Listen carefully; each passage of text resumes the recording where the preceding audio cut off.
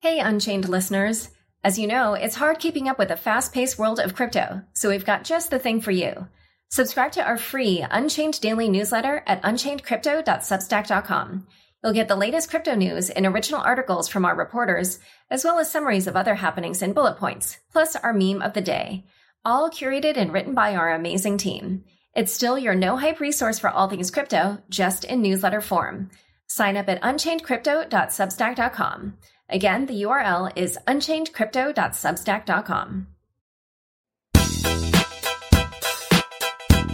Hi, everyone. Welcome to Unconfirmed, the podcast that reveals how the marquee names in crypto are reacting to the week's top headlines and gets the inside scoop on what they see on the horizon. I'm your host, Laura Shin. If you haven't yet signed up for the crypto workshop, Milton Demirs of CoinShares and Jalak Jobanputra of Future Perfect Ventures and I are all teaching at Omega Institute in September, check out the show notes for more details. And if you're not yet signed up for my weekly email newsletter, go now to unchainedpodcast.com to sign up.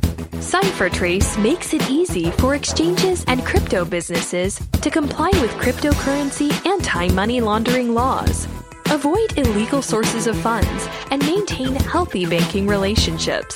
CipherTrace is helping you grow the crypto economy by keeping it safe and secure. Today's guest is Tushar Jain, partner at Multicoin Capital. Welcome, Tushar. Hi, Laura. It's great to be on. Disclosure before we dive into today's discussion, Multicoin Capital has invested in BNB tokens. And the reason that's relevant is because we're going to talk about what happened with Binance this week. The hack of slightly more than 7,000 Bitcoins, roughly $40 million at the time. What do we know about what happened? So we know a few things, and Binance has been very transparent, actually, about the hack. This was a very sophisticated attack. This was not a simple hack. This was probably something that the attackers were working on for weeks, if not months. And they were able to compromise a large number of user accounts. Then they used that access to basically submit a transaction from Binance's hot wallet to a wallet controlled by the hacker. And as Binance disclosed, it was clear that the attacker had really good knowledge about the alerts and the risk management systems and the risk control systems that Binance has in place. So they were basically able to thread the needle, for lack of a better analogy, and they were able to clean out the entire Bitcoin hot wallet that Binance had, which was just over 7,000 Bitcoin.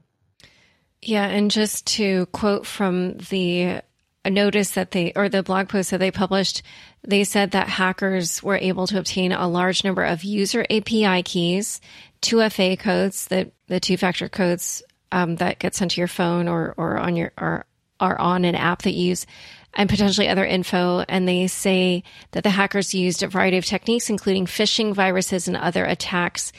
And Binance said that they're still figuring out all the different methods that were used. And also that there might even be more accounts that haven't been identified. So yeah, that is I think what's interesting about it is when we had that, and it's still going on, the epidemic of the phone numbers that were being hijacked.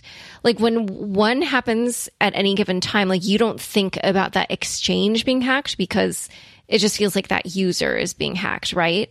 But it's only because these were all coordinated that it really felt like, an attack on Binance.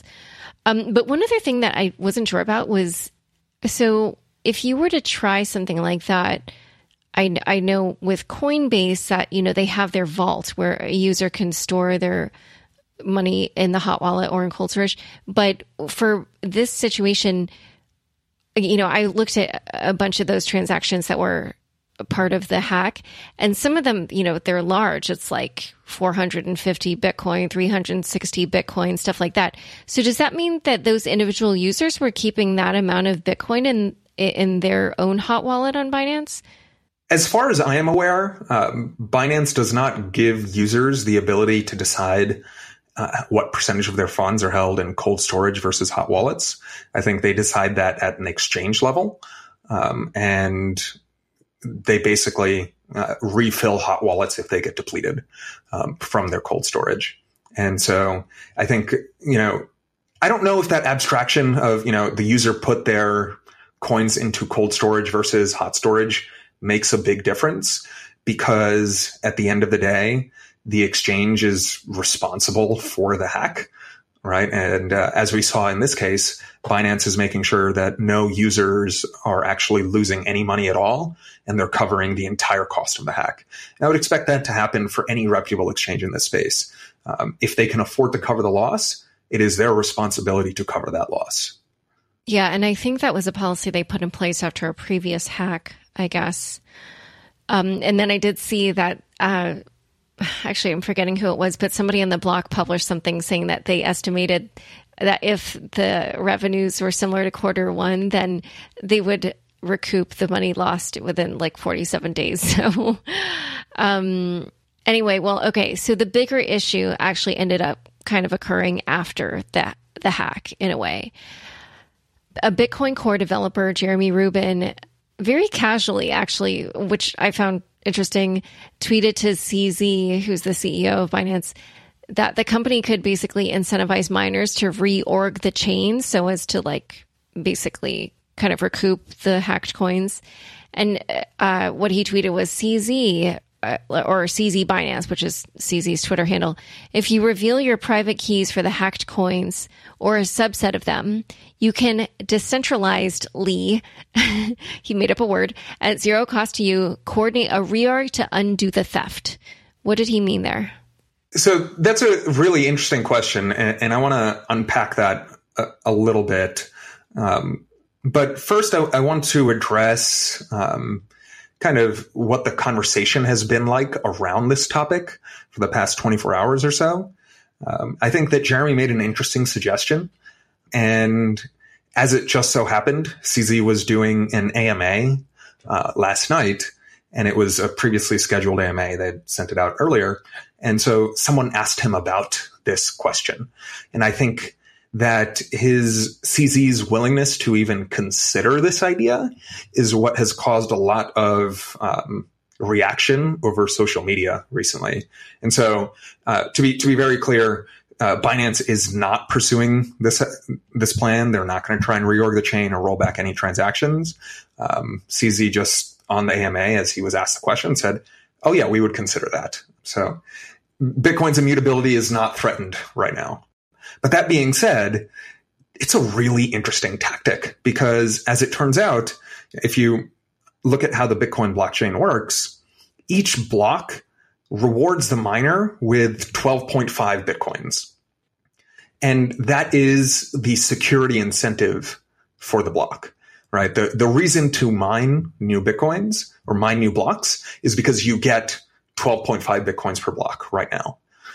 And given that 4,000 or 7,000 Bitcoins were stolen in this hack, that's substantially more Bitcoins that were stolen than the miners mine. And so what that basically means is if Binance committed either on-chain somehow or off-chain or through some other mechanism, and we can discuss some of the types of mechanisms, if they committed to reimbursing the miners or rewarding the miners for mining a separate chain that did not include the transaction where the hackers stole the money, then the economic incentive is possibly there for the miners to take that money from Binance and basically undo that transaction. Now, that it's speculative, because obviously undoing a transaction in this way would challenge the value proposition of Bitcoin itself. And so, maybe the miners wouldn't go for it. We don't know until someone tries. And so one technical point before we dive into all that, one part that I didn't understand about Jeremy's tweet was he said, if you reveal your private keys for the hacked coins, so why would CZ need to do that? It's only one way to do that. So what Jeremy was referring to more generically was create some sort of structure by which the miners who go back and try to rewrite history get rewarded.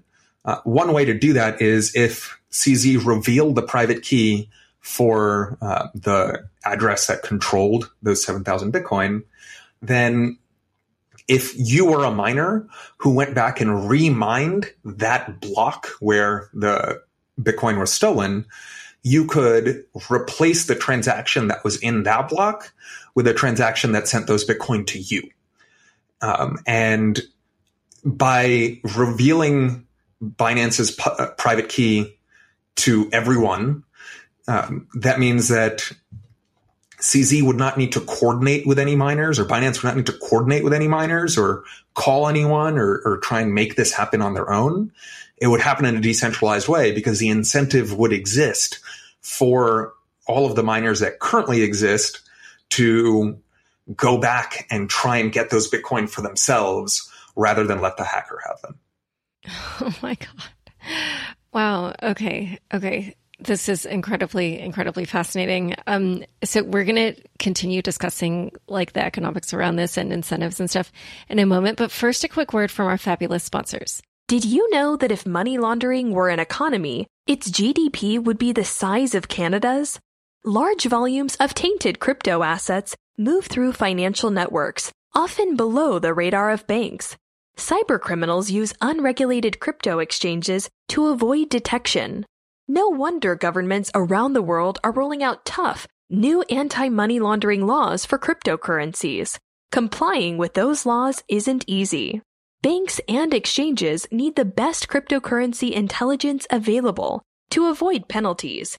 Now you can use the same powerful AML and compliance monitoring tools used by regulators. CipherTrace is securing the crypto economy.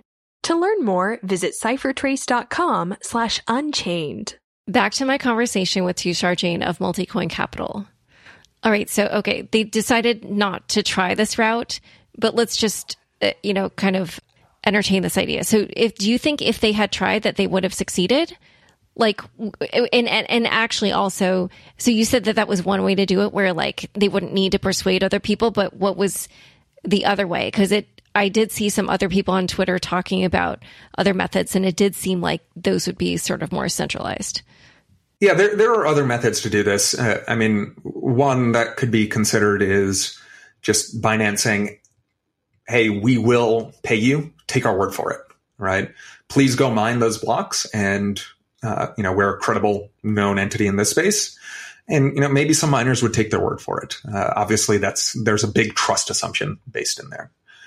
Or they could have sent a double spend transaction where Binance basically tries to double spend those Bitcoin, but sends it into some sort of multi-sig wallet that is controlled by, a number of prominent people in the industry who could publicly commit to rewarding the miners, or even sign double spend transactions that send that Bitcoin that was stolen to known mining pools and just, tell them like, hey, if you want to actually have this transaction be a valid transaction, you have to go back and rewind history and remine those blocks.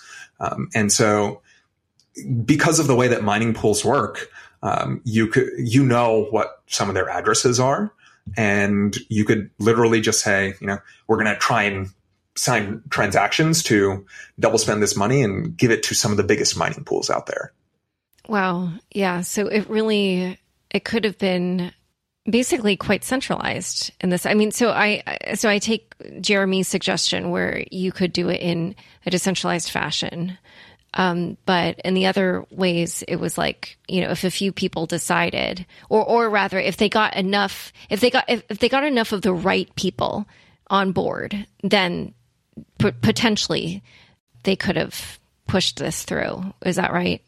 I would push back on that. I think it's somewhat correct, but there's very important nuance here, which is it's not about getting the right people on board. It's about getting the right economic incentives in place.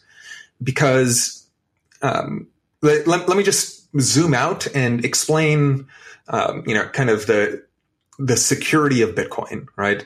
The security of Bitcoin is all about miners having a larger incentive to mine on the current longest chain than to go back and try to remine an old block. And that's all based on how much the miners are earning. And so typically people in the industry think that 6 block confirmations on Bitcoin is final. And they think that 6 block confirmations is final because at that point, it becomes very unlikely that any miners or mining pools would have the incentive to go back and try to redo history. However, when there are such large transactions at stake, when there's a transaction with 7,000 Bitcoin at stake, well, now 6 blocks is just not final enough. And this is a trade-off of probabilistic finality. With Bitcoin, there is not a single transaction that is actually final. Maybe the Genesis transaction, that's a more technical question, but no real transactions that you can think of are actually final. You can roll everything back. It's all probabilistic finality, right? And so because of that, I think this is capturing a lot of cognitive dissonance within the community because they want to think of some of these transactions as final, but the larger the value of the transaction, the longer you need to wait for it to be actually final. Oh. Okay, now I just understood something. Right. Because it's just about how much you could pay to have it rolled back based on, the number of new Bitcoins being produced every 10 minutes. Okay. Correct. Okay, I just understood that. Right. And by the way, I just thought it was funny you said pretty much only the Genesis block is final because that was more than 10 years ago. But anyway, so here's the thing, though, that I find really fascinating. So, both of us just said that if they had gotten the incentives right, which, we're just saying right now, like clearly they had the money to potentially get the incentives right. Then they potentially could have succeeded in reorganizing the chain and sort of undoing the hacked or the hack transactions, or at least diverting them in some fashion, which would reward the miners for doing that. But the thing is, they ultimately decided against. And so why do you think that is? That's a really good question. I think they decided against it because they were worried that this would challenge the value proposition of Bitcoin. And CZ said as much. I mean, CZ is one of the most transparent CEOs out there. It's amazing how transparent he is. And, him revealing the entire thought process that went through Binance's executive leadership on thinking through this is a great case study that, analysts like myself will use to study how, major players in this industry would react to certain situations. So I really appreciate the transparency and the straightforwardness, unlike some other exchanges who've been hacked in the past, leading to regulatory trouble, et cetera. So I think that transparency is really great. Are you referring to anything that was in the news recently? Maybe. Sorry. It was just too funny. Anyway, okay, keep going.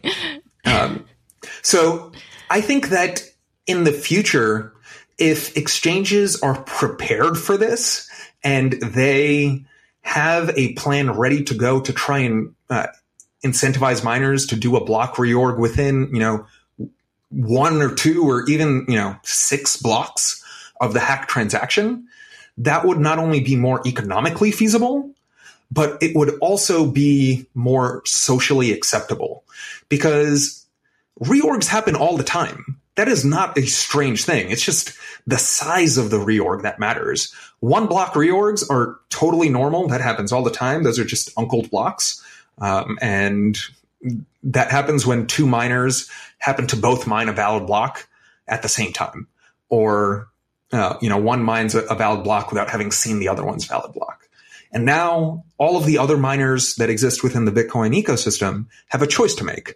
They can either mine on top of miner A's block or on miner B's block. And that choice is pretty much random. They don't really have a major incentive to pick one versus the other unless, there's some off-chain coordination about that, ownership, et cetera, right? So even a 2-block reorg, not crazy, less likely for sure, but not crazy. And this is why most exchanges and other players in this industry want 6-block confirmations, because at that point, it becomes extremely unlikely that a block reorg will happen. So I think if the next time there is a hack, if an exchange is ready to go with a plan that says, hey, we're going to try and get this reorged within 3 blocks or something less than 6, that would actually work. Yeah, but see, the difference there is that in the examples that you gave of the reorgs that happen quite commonly, those are ones where they're sort of accidental and it kind of doesn't matter which one you build on, right, for the next block. But in this case where they're like intentionally creating a reorg and intentionally creating this competing chain and then trying to reverse transactions by getting people to build on their chain, I just still wonder, like, will people really treat it as just a run-of-the-mill, kind of uncled block as you described it? I think, well, I don't know, actually. That's a really good question. I think that if it's a smaller block reorg, then why does it matter what the intentions were? This is one of the things that attracts me to Bitcoin, and that I think is one of the most valuable things about Bitcoin, is that Bitcoin does not care what I think or what you think or what any of the people in the audience think. Bitcoin just is. No one's opinions matter. The system is held together with game theory and economic incentives, and that is it. And so, maybe some people would be really mad. But this is the thing. But isn't that what we've been saying so far in this podcast, which is that they could have crafted the economic incentives in a way where they could have gotten a reorg potentially pushed through, but they didn't do it. And so, but why is that? Because this is not the first time I feel like I learned about, some theory around how all this would play out. And then when we were presented with that situation, it didn't happen. Like with the 51% attack on Ethereum Classic, last fall. Before then, everyone was like, oh, the price would plummet. And, obviously that didn't happen. So I just wonder here, is that the same thing where we think this, I just feel like if the incentives actually were on the side of Binance, then why didn't they do it? But why is that? I feel like there's something else at play. You're asking the right question, but I think the incentives were not there for Binance. The reality is, while this hack was painful for them, it was fully covered by their insurance fund. They could afford the loss, and their business was not at risk. There's no existential threat to Binance from this. Binance will continue to trade. It'll continue to be the world's top spot exchange, and that's not going away. And so it wasn't worth it for Binance in this specific case to go after the reorg, even to recover $40 million, because the reputational damage would have been greater than $40 million. However, let's imagine a scenario in the future where some other exchange or some custodian gets hacked for a larger amount of Bitcoin or something beyond what their insurance can handle, and they actually have existential risk on the business. Well, then the incentives would be different. And in that case, I would expect them to, try everything before letting their customers' funds just be gone, right? But here, I just don't think the incentives existed for Binance to pursue this, because they were able to cover this out of the insurance fund that is created specifically for this scenario. Yeah, and there potentially, I guess, was the risk of creating a hard fork, causing some kind of schism in the community. Yeah, it wouldn't have been a hard fork.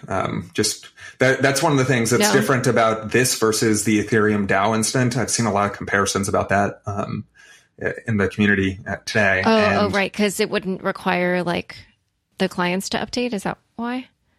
No one has to download and run new software. When you do a hard fork, you have to download and run new software. Something just outside of the system is changing. Whereas this would be within the system. You could continue to run the same Bitcoin node that you are running today and nothing would change for you. You wouldn't notice. You would notice that there was a reorg, but you don't have to do anything. Whereas if there's a hard fork, you need to download new software. Right. And okay, so one last question actually that I want to ask you about this topic is, so I did see some people on Twitter kind of crowing frankly about the superiority, I think, of like fast finality over probabilistic finality. So I wanted to ask, like, do you feel like this incident kind of says anything about the preference for some of the different blockchains or the different entities in the ecosystem for proof of work versus proof of stake chains? That's another really good question. However, I think some ideas are being confused here. The idea of probabilistic finality versus quote unquote true finality is a separate idea from proof of stake or proof of work. You can implement quote unquote true finality into proof of work chains. For example, there was discussions, and I forget, maybe this actually happened, on Bitcoin Cash, where they implemented checkpointing in order to protect against 51% attacks. And so checkpointing is the mechanism that is used to create true finality. Whereas probabilistic finality is just a system where there is no checkpointing.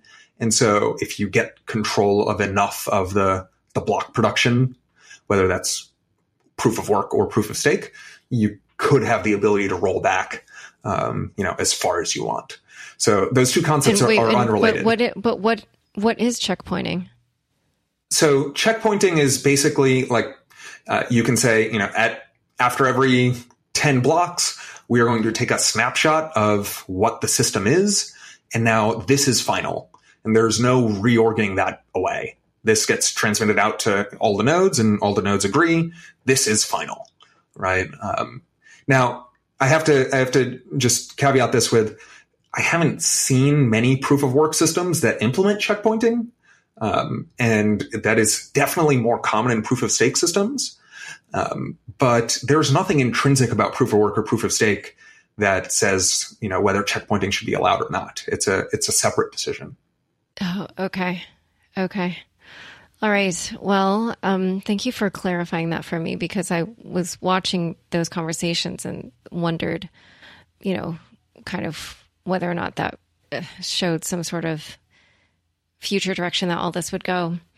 Okay. All right. Well, this has been a truly fascinating discussion, and thank you so much for coming on Unconfirmed. Thank you for having me, Laura. Thanks so much for joining us today. To learn more about the topics we discussed, be sure to check out the links in the show notes of your podcast player. If you're not yet signed up for my email newsletter, go now to unchainedpodcast.com to get my thoughts on the top crypto stories of the week. And be sure to check out our new channel on YouTube. Unconfirmed is produced by me, Laura Shin, with help from Fractal Recording, Anthony Yoon, and Daniel Ness. Thanks for listening.